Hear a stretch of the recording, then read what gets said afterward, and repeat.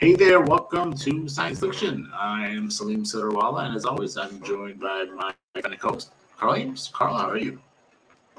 I'm doing great and just ready to have a nice, exciting evening talking about some more sci-fi stuff.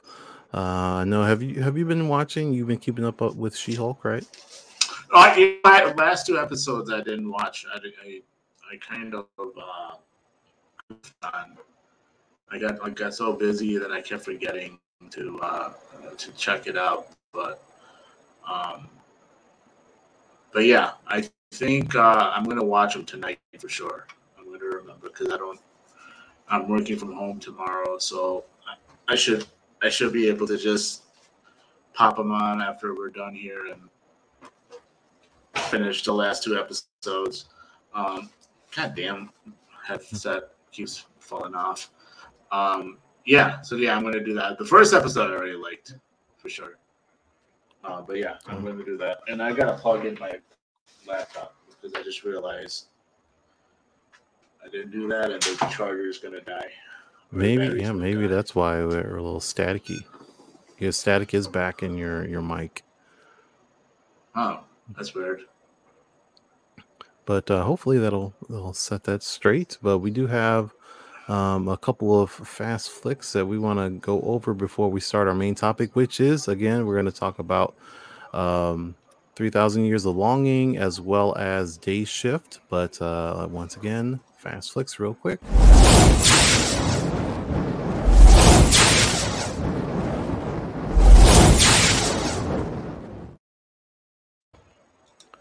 All right. So the first one. Okay. I'll go. Yeah, I was already. The first fast flicks for tonight. We're going to talk about super fast. Actually, I don't remember if we actually discussed at any point the fact that there is a Wonder Man Disney Plus show that was announced. It's not on the Phase 5 slate or the Phase 6 slate that we went over like a month ago, but there was a Wonder Man series announced for Marvel for Disney Plus.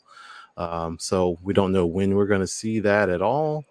But there is also news on that. So we are going to see this character played by Ben Kingsley. Remember Trevor Slattery, the not Mandarin character? He was, teased as Mandarin in Iron Man 3, and then you figure out he's not Mandarin, and then he showed up in Shang-Chi as, again, being Trevor Slattery. So this character is going to come back, and he's going to be in the Wonder Man series with some capacity. We don't know the full story yet, but we will have more of Trevor Slattery. So if you like that character in Shang-Chi, we'll pick up from his story from there, or figure out what happened between Shang-Chi and whenever Wonder Man takes place.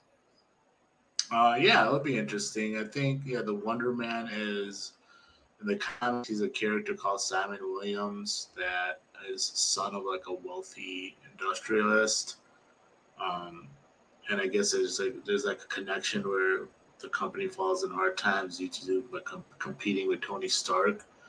So like with Stark Industries. So um, then Williams, I guess he gets his powers from like Baron Zemo or something like that because he like takes Baron Zemo's help, and then he ultimately fights the Avengers, and then eventually joins their ranks. So will be interesting. It's not like a so I haven't heard about Wonder Man really. I mean, I don't know how popular of a character he is too much. I think he was part of. Um, I think he's in that Avengers Mighty the Mighty Avengers the Earth's Mightiest Earth's Heroes. Mightiest Heroes. He's in there Mm-hmm. because he's not like and that they show him as a villain, but like it's eventually he's more of a villain by circumstances because Zemo promises him that he can fix him or something like that. Um, but then he eventually ends up doing like a noble thing later in I can't remember season 1 or 2, but yeah, it'll It's be more interesting. more like season. I think it was more season two because season one he was a villain, but he was like realizing that he wasn't like an actual evil person. He was just kind of caught in the rock and hard place, and then eventually he came around and joined the team in season two of that show. But that is kind of like how his comic book story is, for what it's worth. Um, but yeah, he's a character again showing Ben Kingsley. That's this. He's gonna be Trevor Slattery, not Wonder Man. Like that's a whole nother thing. Right. We actually kind of had like a teaser. I think it was a deleted scene of Wonder Man played by darn, I can't think of his name now. Um, the guy from what was it, Firefly or whatever. But I think they ended up deleting that, so they may not use him again to actually be Simon Williams. But we'll see. We don't have any official announcements on who actually will be Wonder Man, but Trevor Slattery will be showing up in that show. But like for again. To adjust what Q is asking, Wonder Man is basically he's super strong, he's super and durable, he basically can't be killed or damaged in any conventional kind of way. It's like Um, he has ionic superpowers, like basically something that like affects his like chemical, his body and things. Like he's basically is not like normal anymore in a sense. mhm.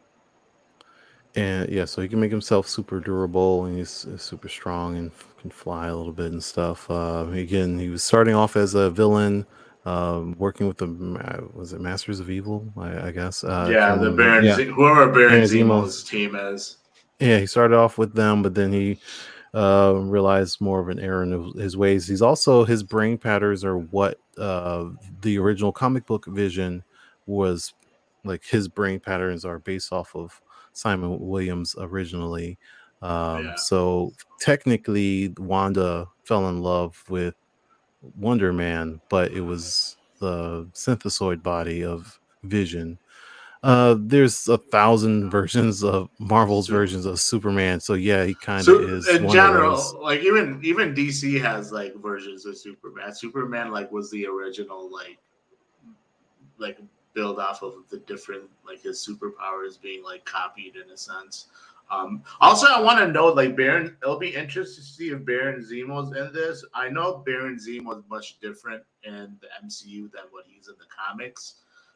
Obviously, they changed his storyline because of Civil War, but the way they're setting that up. But Baron Zemo in the comics, Baron Zemo is like a Hydra creation, and like his father was a Hydra part of Hydra, and then he somehow becomes part of Hydra too. I can't remember exactly, but he's very much like a bad guy in the Marvel in the comics. Obviously, MCU has kind of showed him while kind of having like being the villain in Civil War. You kind of see him um, do something good in a sense in Falcon and Winter Soldier. Like he's not technically a bad guy in that show. And then going forward, he's supposed to appear, I think, in Thunderbolts. Uh, that was a rumor about that, what we had talked about before. So, yeah, it'll be interesting to see if Baron Zemo shows up in this show too. But yeah, just wanted to kind of comment on that because I know Baron Zemo in the Marvel comics is much different than who he is in this MCU universe. I don't know if you had any final thoughts. I know we wanted to have move on to our Nope conversation. Just a little fast flick on that. I guess it was. I don't know if it was mostly based on fan theory where they started talking about this character that was uncredited, simply named like Nobody, like the character that was like Nobody, and then fan theory started going, array, and then they asked Jordan Peele about it, and he was saying that he said, so there's a quote here I have from him saying he's hinting that we're not telling all these stories, we're not overtelling all these stories. The story of that character has yet to be told. I can tell you that. Peele said, referencing the IMDb credit, which is another frustrating way of saying, I'm glad people are paying attention. I do think they will get more answers on some of these things in the future. We're not overtelling all these stories, like I said before. So it's kind of interesting to hear about a sequel. I don't know if this movie needs a sequel because I think that the first, like part one, if you will, I think it was good on its own, and I think like the message was sold and hammered in for what, like when we discussed it in detail on our show. Maybe I could see a spin-off maybe because there's something other stuff going on, but a sequel would be, I don't know how they would do a sequel. That's interesting. What are your thoughts on that?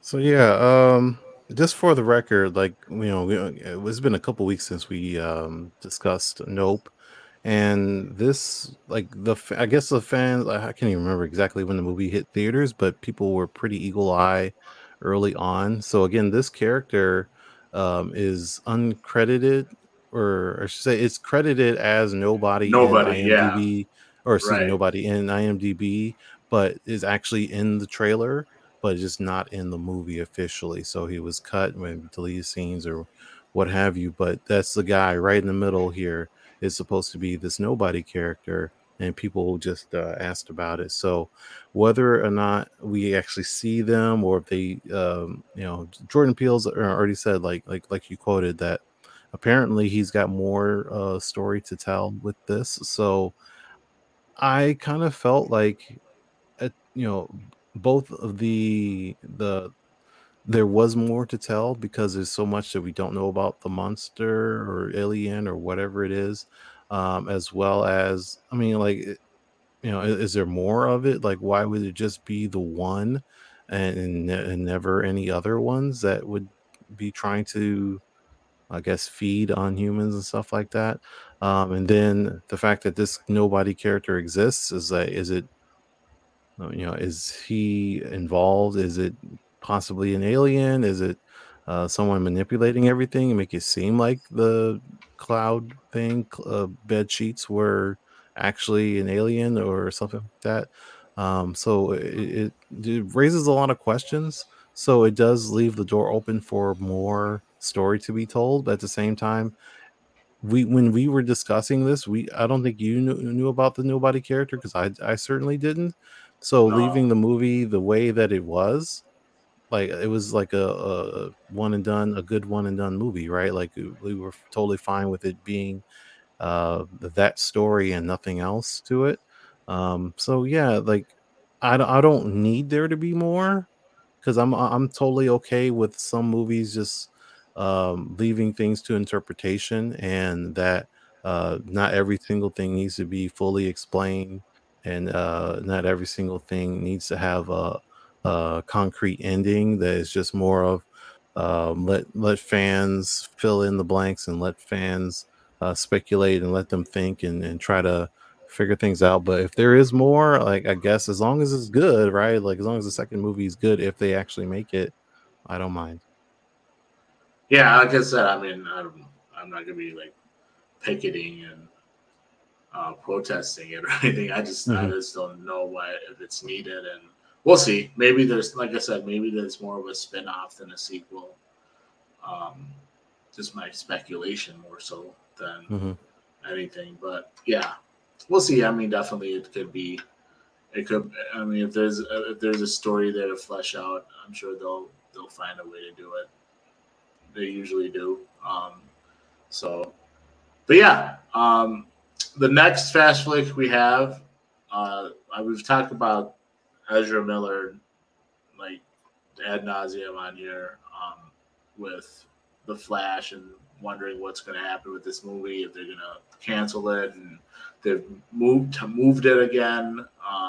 And I know they've added. We've talked about how they've added Ben Affleck to the movie, or more scenes with Ben Affleck in the movie. I should say he was always part of the movie, but more scenes with Ben Affleck. But I guess they did a test screening, and the scores were at the highest test screening since Nolan's Batman movies.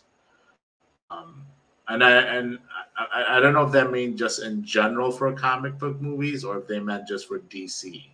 Um, as far as test screening is concerned, I'm guessing they only meant for DC because um, I'm guessing. I don't know. I was like trying to find that. I don't know if you saw that anywhere else. If Yeah, you I looked would into be it. confident to say that it would be just for DC because if it's not, then Yeah. that means that the Nolan films are like the highest screening, films of all time. I don't think Right, so. right. That's what. But I didn't know if they meant just comic book movies in general, or if they meant just specifically for DC. And I'm assuming that meant for DC for sure. Um, so yeah, like we talked. You remember all the trouble that Ezra has gotten into. It appears like Warner Brothers is still very confident in this film because of the way it's performed for the test audience.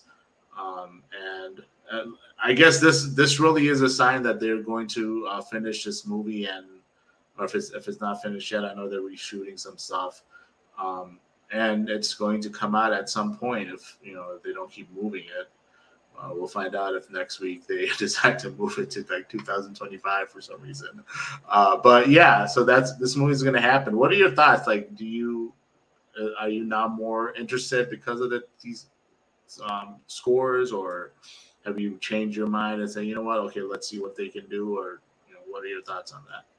I'm relatively indifferent. I mean, like I know we've been talking, like I said, ad nauseum about whether or not they should cancel it, but I think I've said multiple times that the WB is in a tough spot because this is a very important movie for what they plan on doing with DC, whatever that is exactly, we don't know, but it's supposed to be changing the landscape significantly, as well Right. as they've spent a lot of money on it. And to recast, and even if it's just got Grant Gustin or some other guy that might look really good, they would have to reshoot the whole movie all over again, and that's a lot of money wasted.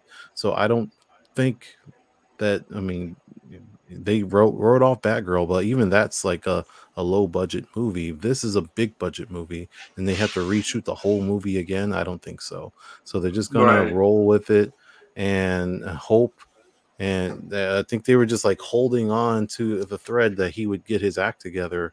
And it took him a little while because everything was just kind of snowballing for him. But uh, for Ezra, I think like recently they've apologized, and that they're doing like some counseling and stuff like that. So things are looking better, but there's still like the perceptions out there. People already know what's happened. There's a lot of damage has been done, so a lot of people are going to be anti this movie. They're going to be just not interested in the movie, and so on. So it's going to be a hard sell. That first trailer's got to be a freaking banger of a trailer to get people back on board. but I think they are pretty much they have to commit to it because they've already shot it, they've already spent the money, and there's no real backing out. Yeah, I guess like this just gives them more like reason to finish and commit to it because the fact that people like it, and in the end, money trumps everything for Hollywood and just everyone.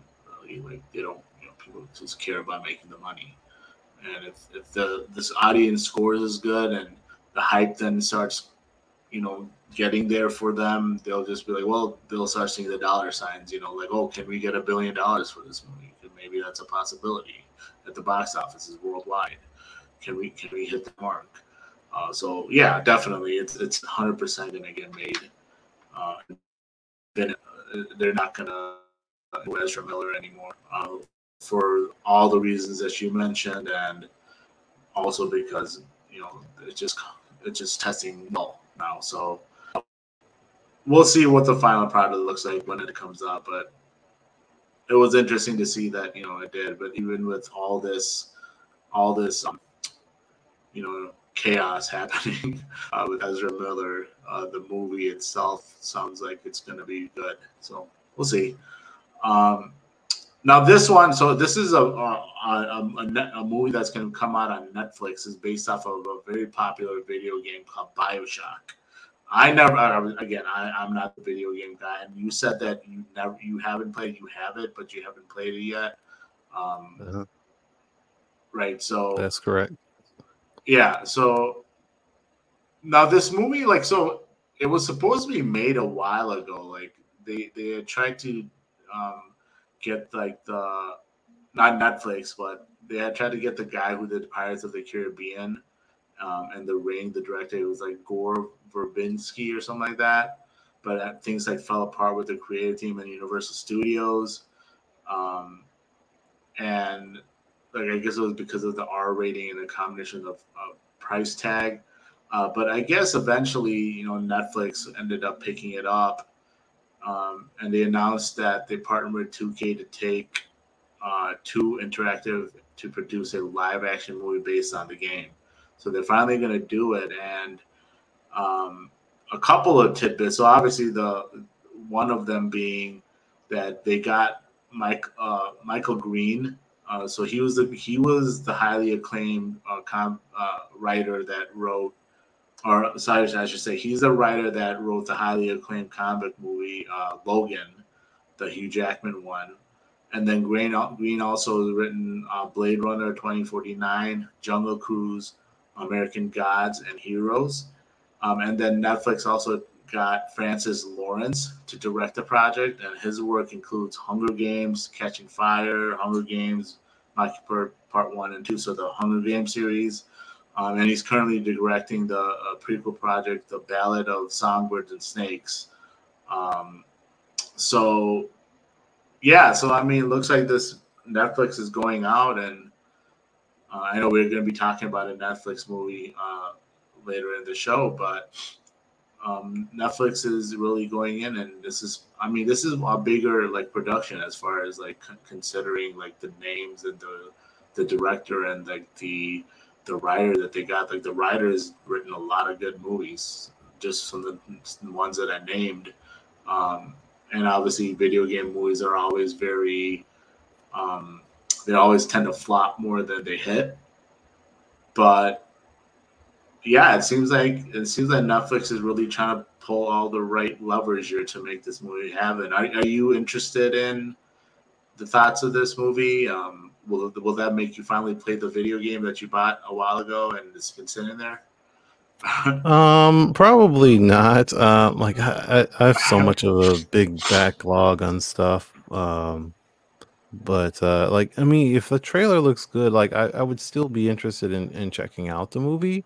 So like, just out of like obligation, not even just for this show, but just as a gamer and a nerd, I would just at least watch it. It's because I don't like listening to critics. You got to check it out yourself. And I know a little bit. Like I've watched people play the game. I've seen some stuff. Like I know enough about the game to know what they should be doing in the movies to follow it enough. So yeah, I would still check it out. I'm not like super jazzed about it. Like I don't care because again, like you said, most video game movies not that great. Also, most Netflix adaptations not that great. So I don't have a lot of faith in what's gonna happen with this. But you never know. Every even Uncharted, which is on Netflix now, wasn't half bad of a movie. One of the one of the best video game movies, and it's not even like great. It's just okay. So we'll see. But yeah, like it'll if it does happen, I think one thing I don't know if the visuals like seeing I'm not even gonna attempt the names right now, but like the big one in the middle, I think that's a little daddy or something. I don't know. But seeing stuff like this is either going to excite people like they don't if you don't know anything about the game or the characters and stuff, it's going to excite you because you see the big drill and like some steampunk designs, or it's going to completely turn you off and you have no idea what's happening. So you know even that's going to Right. be hit or miss. Right. I mean, I liked Uncharted. I thought it was a good movie. Like it was fun. For what it is, like it's not obviously uh, some kind of like Academy Awards movie or anything like that, obviously. But Mhm. yeah, I thought it was a fun movie. And it looks like they're gonna make a sequel of that at some point, so it would be interesting. But yeah, this movie I'll check it out just because I like these types of movies. I've never played the video game and I never will because I just don't play video games. And if I do play video games, it's only like comic book related video games or like stuff like that, like Arkham or some Spider-Man game or something like that. If I ever decide to play or want to get into it, but yeah, But you should be playing so that Spider-Man game, but you I don't have a should. PlayStation. I don't. That's the only thing. That do I want to spend that much money just to play one video game? I don't know. We'll see. Well, there's two of them. There's a Yeah, Miles Morales game too. true. We'll see. But anyways, let's get into our main two topics. So the first one is going to be Day Shift. That movie was on Netflix. We do have the official trailer here, so we'll play that really quick just in case anyone has not seen that and just to kind of familiarize with them with what Day Shift is.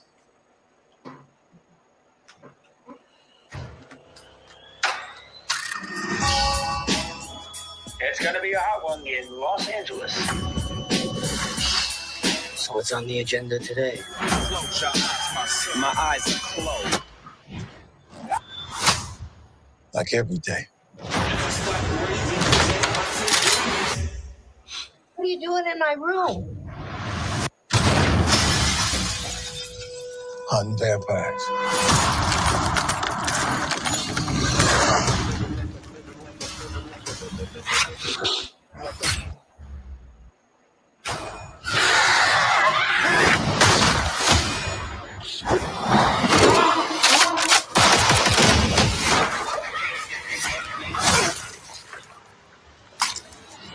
Money.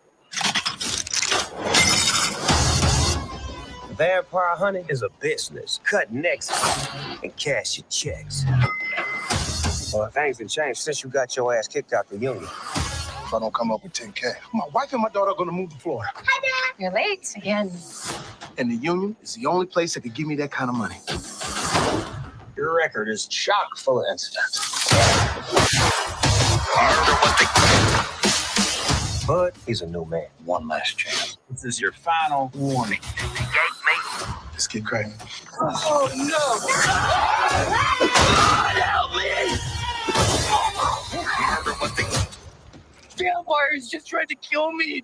Now I just pissed my favorite fucking Hey, everybody pisses themselves the first time. Really? Yeah. Did yeah. you? No, I didn't. But listen, look, you did.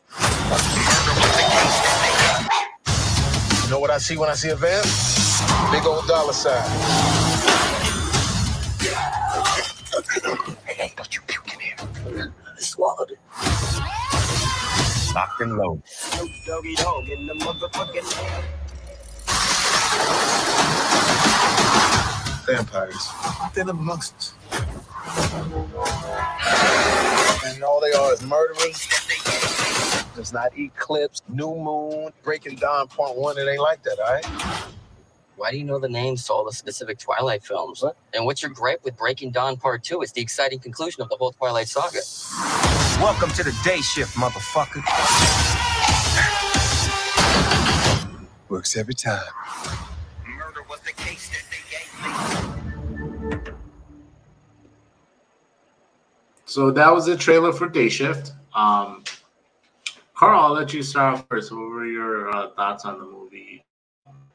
What did you think about everything that about like the characters and the storyline and all that stuff, the concept too? So, Day Chef is a pretty fun movie. I enjoyed it. I again didn't love it, but I had a good time. Wasn't like the most like incredibly well written, like you said, not the Oscar award winning. Not gonna get like the best writing or visual effects or anything like that, and it doesn't need to be. It's kind of a again, basic story just to get something out there and then have Jamie Foxx be Jamie Foxx and be funny and put him in these unique situations, funny situations. Again, you're killing vampires. All that stuff is it's just a fun movie, a good action that actually has pretty solid action, which like the trailer was saying, made by the people that made John Wick. So there was a lot of good gunplay in this movie. Like I was actually really impressed with it. Just and I mean, just a lot of gunplay, a lot of Right. good fun tricks, and we'll get to some of the other characters and stuff too. But just doing something a little different with vampires, and still having a lot of the stuff that you understand, like um, they're weak to wood and silver and garlic, like all of that stuff still there. But in this case, the setting's of Los Angeles, which be it as it may, like most of the time we don't see that sort of thing. And seeing also in this like urban part, like it's an urban Los Angeles. It's not any type of countryside or any type of suburb or anything like that. um it's just a fun movie. Again, it's not the best writing. I don't expect there to be a sequel. Again, it's called Day Shift specifically because he does this. He's like a bounty hunter for vampires, and he gets rehired because he actually got fired from that before, but rehired to work the day shift of collecting vampires and specifically their teeth, so he can sell those to make money for some reason. And as opposed to the night shift is better because as vampires they're out at night. So but yeah, like I thought it was really cool. And yeah, like I said, I don't expect there to be a sequel for it, but I'm totally like I wouldn't mind going back in that world if they decided to create more something more substantial and like actually have a reason to make a sequel. Yeah, I agree with that. It was a fun movie. I thought it was interesting, like the way they had like the different type of vampires. It almost like it was like snakes, like the different type of like snakes that are like copperhead and king cobras and rattlers. Like they're rattling the different things that this vampires they can do and where they hang out, and they have like certain things that happen to them, and some don't. Some the way they die, they have to have like silver to the head, and you have to shoot them in the heart or something like that.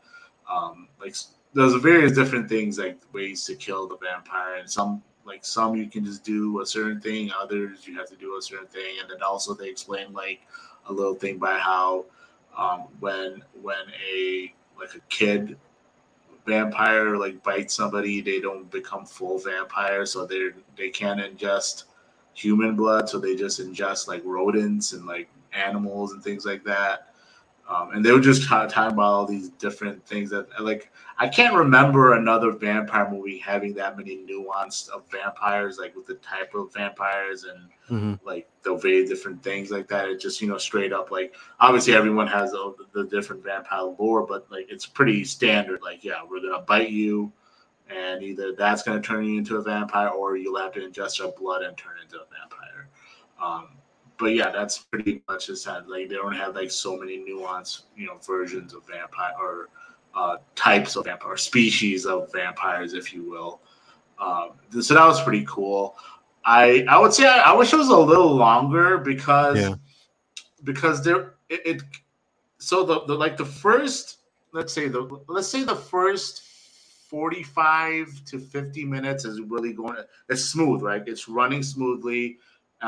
There's no issues with like storytelling and the plot, but then they kind of rush it because and maybe we'll talk about this later, but like I feel like so in the movie they show that he kills the main bad guy vampire's daughter, essentially. Sorry, that's a spoiler. I apologize. That was in technically that was in the trailer. It's true. So that person, that vampire, I should say, the is now out to get revenge on him, and he's hunting him down, hunting his family down, or whatever, trying to find out where he is. And I guess they put they show a familiar in lore is somebody that is kind of sired to the vampire, like a alpha vampire. They're sired. They're kind of the sire to them. That's what a familiar technically is. And they show that they send this familiar to live in the same apartment complex with them, and she later talks about I was supposed to get close to you, but they only have one interaction. It's like, how is that getting close to him? That's just like he helps her with her laundry or whatever. And yeah, I thought I had a miss when that came up. It was like, wait, did I miss something? Because yeah, what are you talking literally about? one scene. Like, how did they get close? Like from that, so that was kind of weird.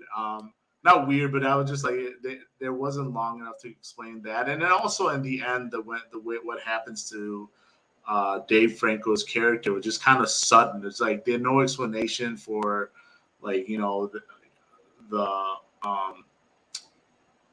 the way he can turn. Obviously that how you can turn, but it was just kind of abrupt. I just thought, I don't know, so I just feel like if they made it longer, they could have probably fleshed some of these little things out. But I thought the movie was fun. I didn't have an issue with it. It was kind of nonstop action, fun and funny. Jamie Foxx is funny. I can't remember. There's this one line he says in there that I just can't remember now, but it cracked me up. But I can't remember now. I'm just mad at myself. But on that note of Dave Franco and being so abrupt, what has also struck me as weird is that after he turns, right, because that was also that was super abrupt too. All of a sudden he shows up. He's just unconscious in their house, and he was already been bitten, and he gets turned. Or I thought it was Unjust. I don't know. Maybe was it bitten or was it because Unjust? I wasn't sure. I'm not sure. I saw blood was smeared on his face, so I don't know if that. They were hinting that he ingested the blood. That's why that they killed. That's how generally one of the lures, general vampire lures, is you ingest the blood and then they kill you and then you come back as a vampire. Mm-hmm. But what was weird is that at the final scene, we go the entire movie, him being this timid, very meek and weak guy that is pissing his pants, and he already got decapitated by Jamie Foxx in the movie and stuff like that. But when we get to the final set piece, he's like this badass dude just flying around and sliding and dodging bullets and killing all the other enemy vampires. Like he'd been doing it for ages and stuff. I'm like, wait a second, didn't you just become a vampire and did you not know how to fight before, but all of a sudden you're an expert martial artist and know how to use your powers and stuff? What happened? I don't know if it's just assumed that becoming a vampire gives you these abilities that you just have. Maybe that's the case. I don't know. Well, even then, he's fighting other vampires. It's not like no, if that correct, was the case, wouldn't they be able to do the same thing? Yeah. Correct. And it's just interesting. And then the other thing they don't it was odd that they didn't really explain, because you see him, when he cuts his head off, and he's one of the vampires that you can't just cut his head off. You have to do something else to them to kill them. Mm-hmm. and I think what do they call the Uber vampire, the Uber vamps. I think that's what he turns into, an Uber vamp or something like that. Mhm. So they're showing his head is constantly like it's because he's trying to have it like melt back together, and his neck is sitting there, and he's holding it, and then you're seeing like essentially it keeps like rocking back forward like a bobblehead almost because like it was severed. And then all of a sudden, like I don't know if it was because of the blood he drank that all of a sudden he gets up and his neck is completely cured. You know, it's 100%. There's no scar or anything. So that was kind of weird too. Like I'm assuming it was because she gives this the sired character that's sired to the main vampire gives him like a pack of blood. Mhm. We see that, so I don't know if that's what That was my helped assumption, him is that because heal. he wasn't trying to like kill or eat anybody Right, to right. heal up, so that was the only way that he can get substance and he got strength from out of that to that I mean that's what it was implied to me. Okay, yeah, I guess I assume. But yeah, like I said, I thought it was fun. I thought it was a good movie. Like I think I would recommend anyone that wants to just kind of chill out on a Saturday night or even a weekday after work that you're just trying to like just kind of shut your mind off. This is a good movie to do that with. Yeah, super fast movie. It's not going to take you long. It's like an hour and a half or something like that. Yeah, Um, maybe hour and 50, but yeah, I can't remember. But it's like I said, I thought it should have been a little longer because of those certain parts. But yeah, it's not like a long movie. It's not your traditional like 2 hours, 15 minutes, type of movie. do you have any thoughts or any feelings towards our main antagonist? By the way, her name was Audrey in the movie. Yeah, so she was. I mean, I haven't seen her before in anything. I can't remember what she's been in. Um, and I can't, and one thing I don't remember is how old she is.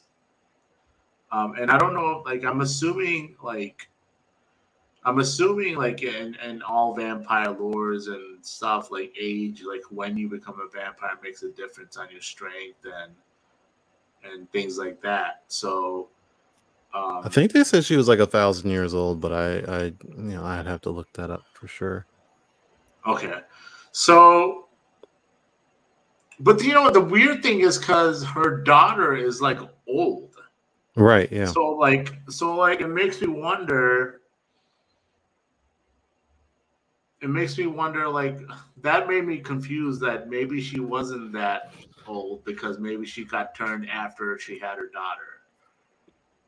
I think I don't necessarily know if they mean daughter in the sense of like biological, had her, Oh, that's that true. sort of thing. Like Maybe it's she more like turned her. inherited. Yeah, like that sort of thing, where they turned her and she's adopted by that type of thing, like raised by her, sort of thing. Not necessarily had like she had a husband and they had 9 months of gestation and had a baby. I don't think it's that, especially because again, the sense that vampires they live forever, so they're not going to die of natural causes. And for Right. whatever reason, she either retained her youth or she had the ability to restore her youth, or we don't know that backstory. Again, this character is old, but then her daughter, it looks old by human standards, so we don't Right. know the full backstory of all that. Right. But yeah, I did. Oh, go ahead. no, I'm just saying, yeah, I thought she was fine. She was good. Like, she was like a solid villain character. Um, it was kind of, she kind of reminded me of like a mix of like, what's her name?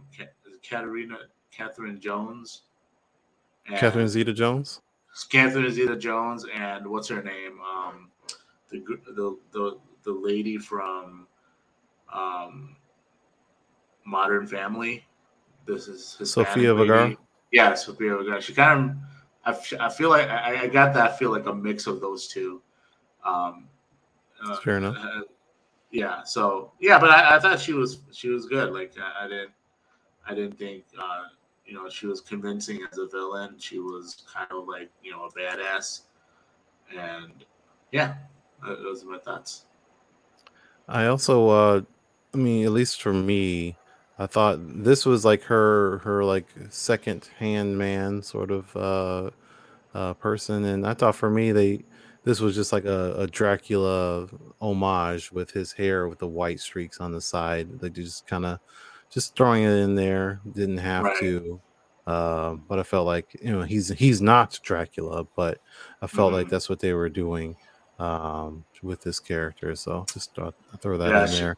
he's like her bodyguard or her like right hand man or whatever. And then I also really like these brothers. They are Yeah. basically the main character. His name is Bud. So these were Bud's rivals, basically, in collecting vampire teeth and making money and stuff. And I really enjoyed seeing them. The guy on the right, seeing him in particular, because I watched Shameless a lot, so he was in that show. But these guys were a hoot, and again, a lot of great gunplay in this movie, especially with Yeah. these two.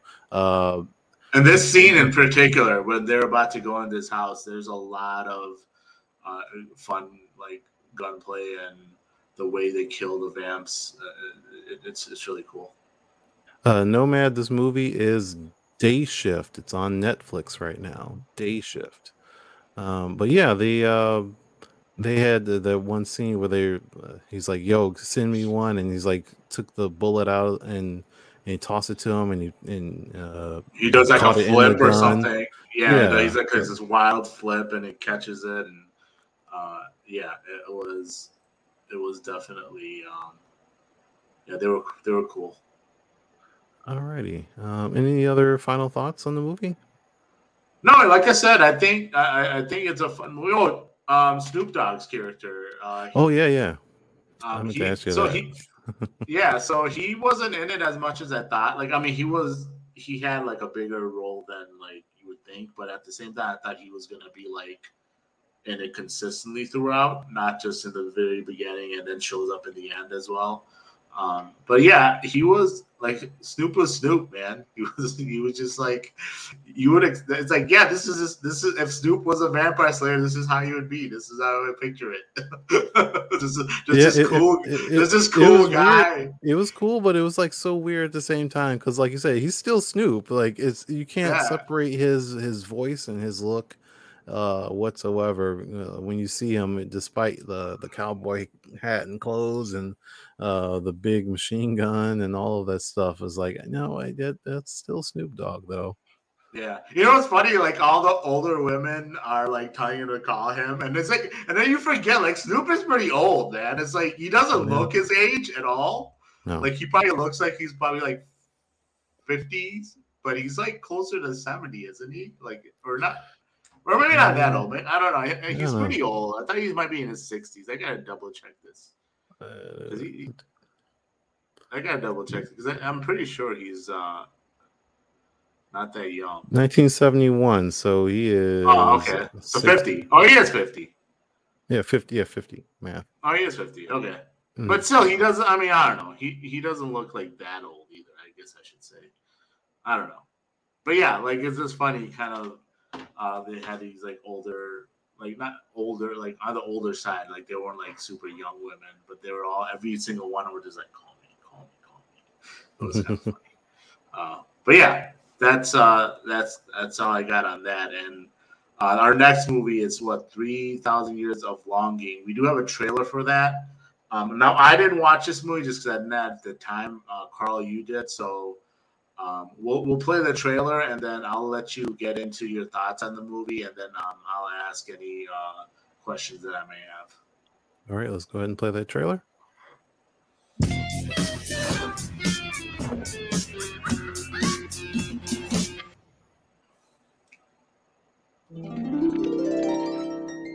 My name is Alethea. My story is true. I am a solitary creature by nature. I have no children, no siblings, no parents. I did once have a husband. If there is fate, who can say? But in the Grand Bazaar of Istanbul, I chose a memento. I like it. Whatever it is, I'm sure it has an interesting story.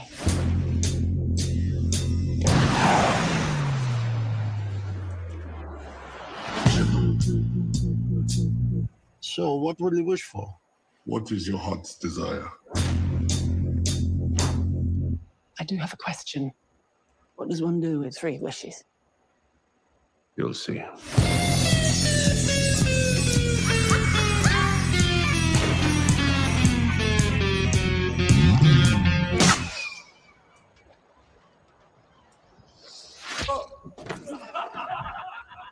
Oh.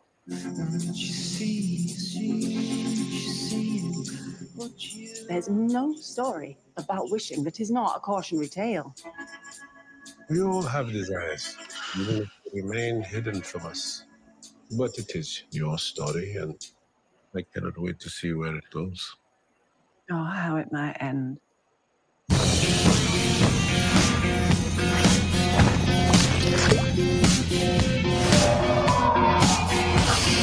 Hello. Hello. You'll be staying for a while.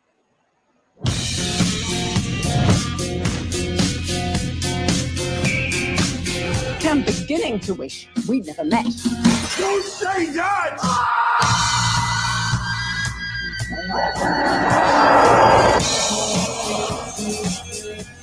Make a wish!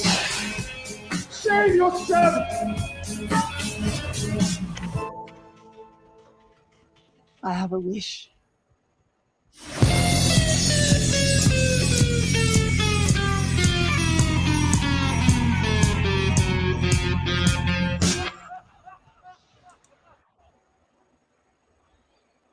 So that is the trailer for 3,000 Years of Longing. Carl, I'll let you lead off and give us your thoughts on the movie.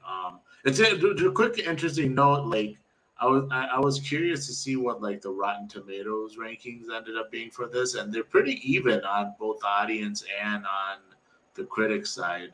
They're both, so the critics have it at 71%, and the audience at 73%. That's pretty like even split as far as the thoughts on this movie. But yeah, go ahead and give us your thoughts on what you thought about this movie. Yeah, and then I think it's a pretty fair rating, to be honest with you. So I think this is one going into this again. I'm pretty sure this is an existing thing, that like a book or something like that that was adapted, but I'm not 100% sure on that. I didn't do any research, and I'm not familiar with it. But going into this, especially watching this trailer and being reminded about it, I was expecting this to be some wild ride of a story where you have this very plain Jane woman that somehow gets a genie, and then she makes a wish and things changes in her life, and all of this wacky stuff happens to her.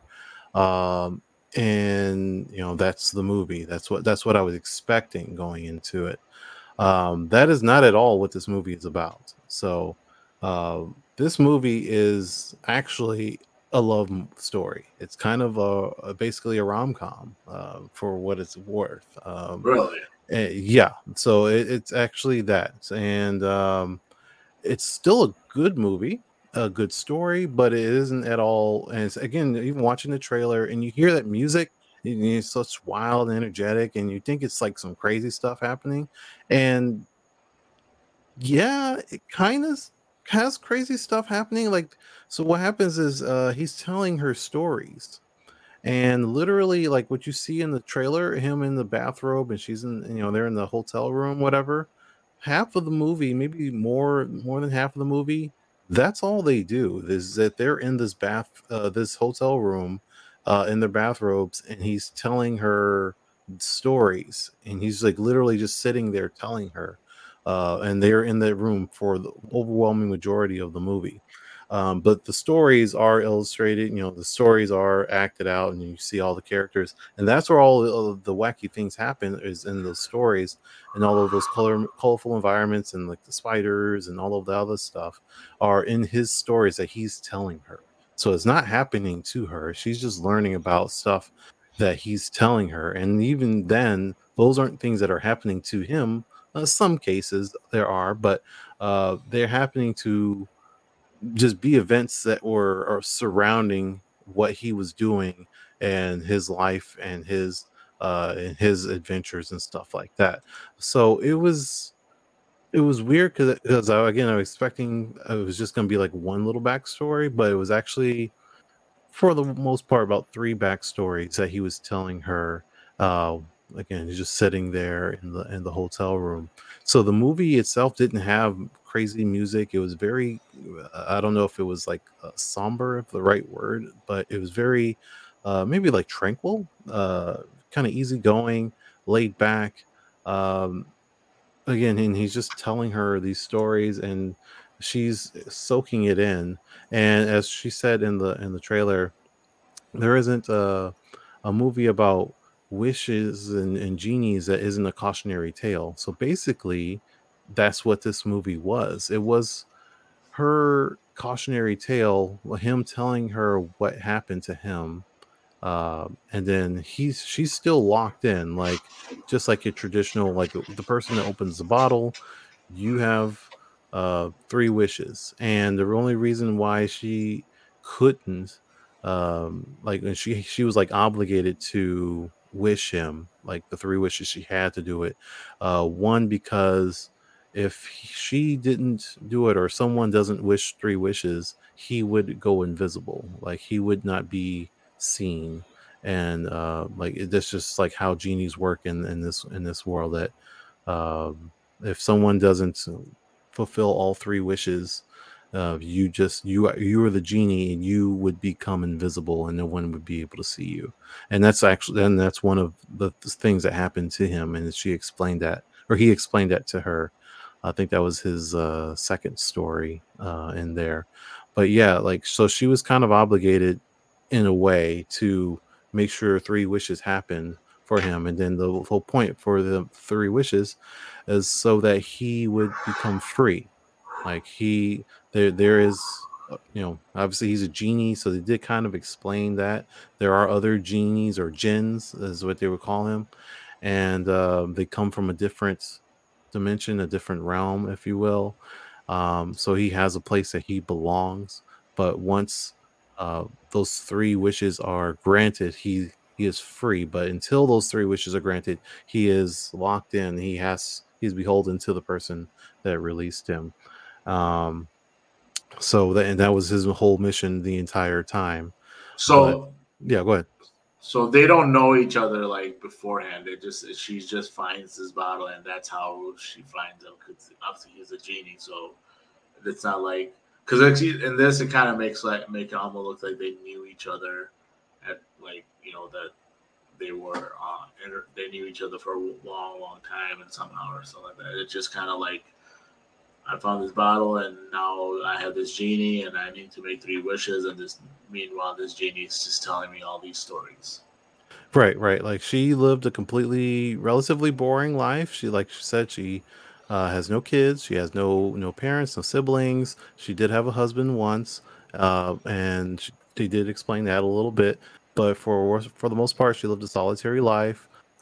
She didn't go out. She did go out, like that was her thing that she did, is that she, like, once or twice a year she would go traveling to China, to Australia, Africa, America, whatever, just to explore other cultures and just to learn and stuff. But she was like a scholar, and just like a well-read, like a literary scholar, and she just liked to travel, and that's it. She didn't do anything else with her life, and she just so happened to come across this glass. Like, this is what he's in at at the beginning of this story, but that's not the beginning of the movie. He's in this glass, but the beginning of his story, he's in a different bottle. Oh, okay. Oh, interesting. So he can transfer bottles. He's not stuck to a certain like almost genie show. Like in general, they have to be in their one specific lamp or whatever.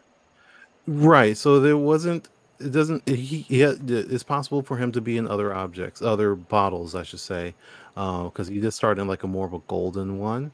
But one thing that's interesting about this world is that it does subscribe to several things that they do lean into.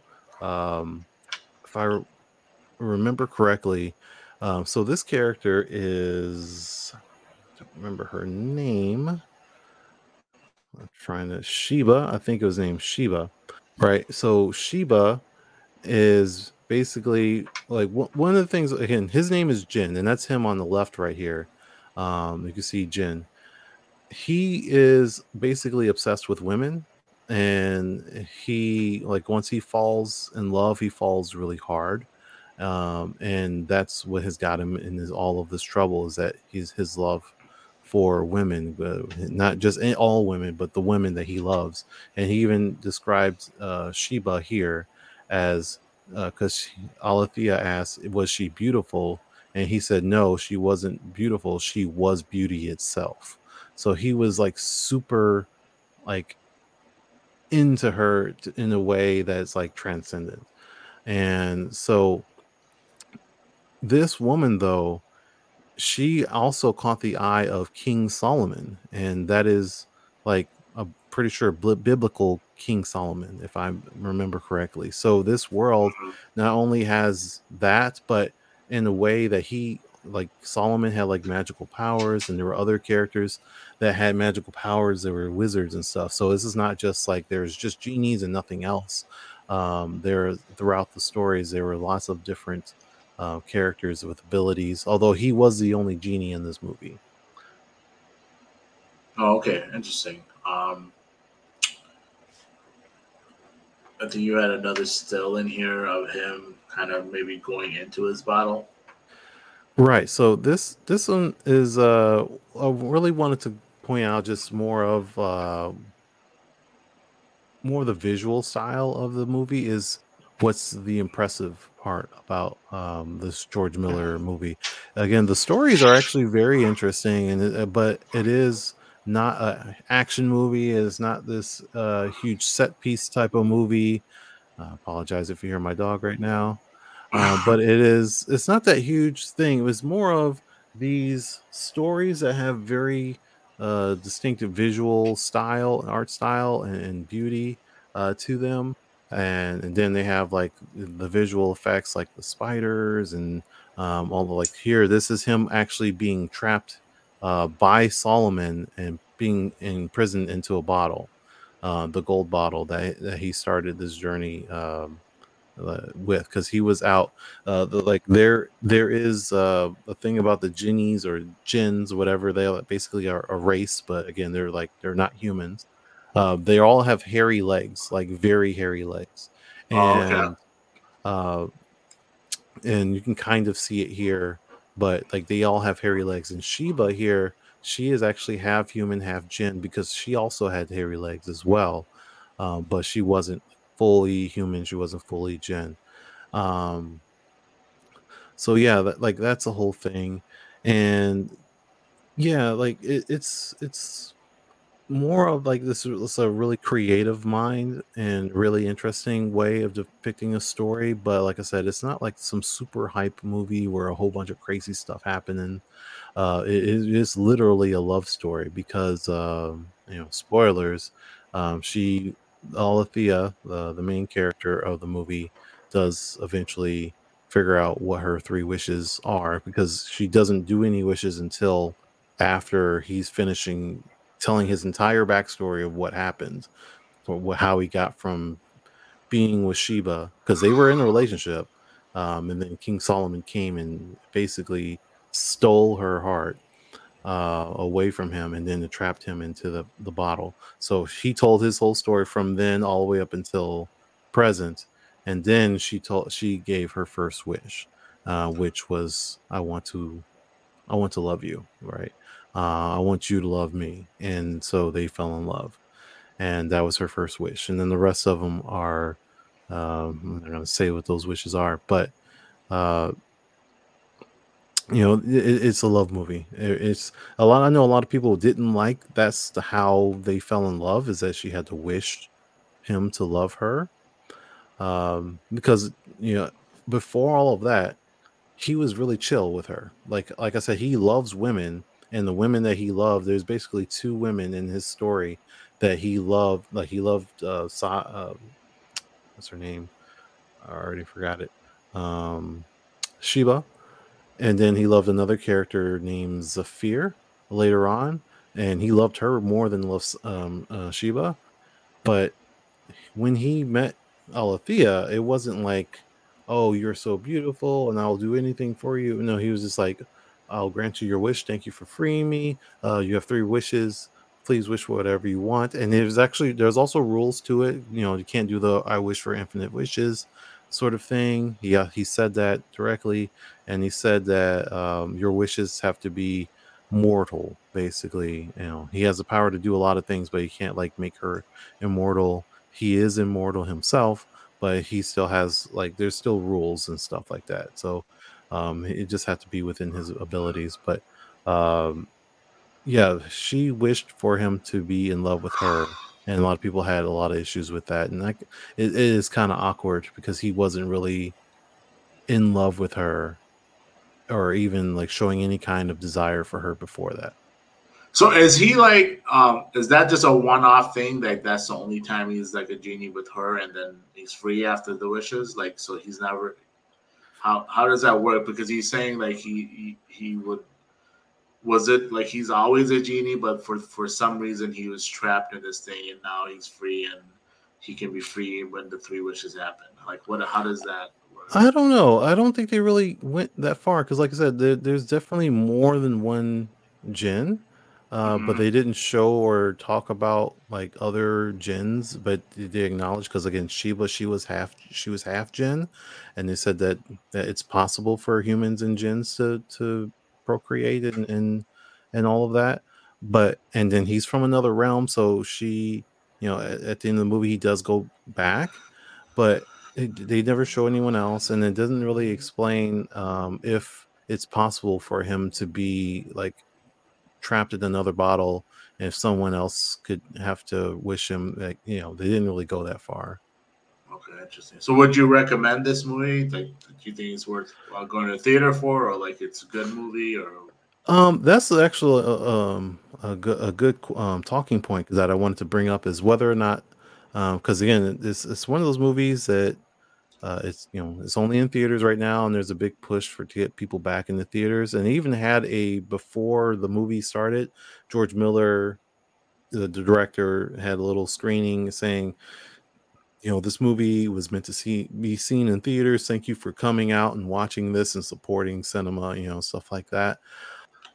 So I don't know. Like, it's a beautiful movie, certainly. And again, to temper expectations, it is literally a rom com, or not necessarily comedy, but it is a romantic movie. That's what it really is, and not an action movie. Not so much a comedy. There's some funny things that happen in it, um, but for what it's worth, I mean, I paid like $7 for this, so yeah, it was worth it. Um, to watch it because it was a matinee on a Tuesday. If I had watched it on like Thursday or Friday or something like that, I'd pay like $20 for it. I wouldn't have necessarily been upset because that's how it costs, but like I would have been like, I could have watched this at home, kind of feeling. And it's hard for me to justify that, like paying top dollar to watch this movie, because it's not a bad movie, it's a good movie, but you just have to temper your expectations. It's just whether or not um, this movie and other movies like it are even worth going to theaters to go see. And I know for you and I, especially science fiction, and we cover a lot of Marvel stuff, DC stuff, all the comic book things, and those movies are big budget summer blockbusters. And generally, Thor: Love and Thunder is worth the $20 ticket, $15 or whatever it is you pay wherever you're at. Um, and other movies like it, but this movie it doesn't feel like it's worth that that price, and it doesn't feel like it's worth that type of consideration, although it's still worth watching, you know? No, I get it.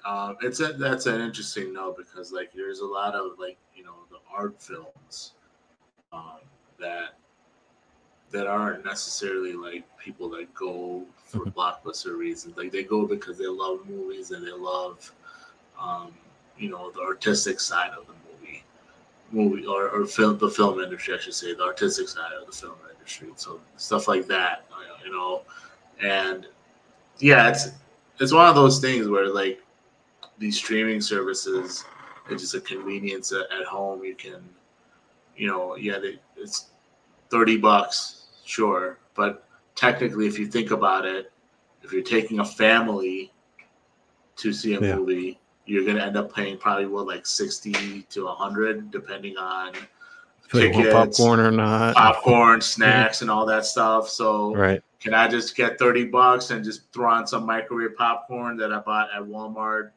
That's like $6. That has a bunch of popcorn in it, and just chill with my family at home. I have a family event with the kids at home, and that way I can save that extra money for something else. Especially with people like you're spending thousands of dollars on entertainment systems. You got like your TV, drop a couple of grand on the sound system, and your comfy couch or bed or whatever it is. Right. And you like you said, it's a lot cheaper if you can watch the movie at home on your big screen from the comfort of your couch. It's safe. You don't have to worry about wearing a mask. You don't have to worry about paying $15 for a bucket of popcorn. You don't have to spend gas to go to the movie theater and stuff. It's a hard sell. And I know they're grateful, and we don't want the movie theater scene to die, certainly, but it's hard to sell someone on a movie to go through all of that extra effort to watch a movie and all of that extra pricing to watch a movie if the movie isn't worth paying all of that extra cost for.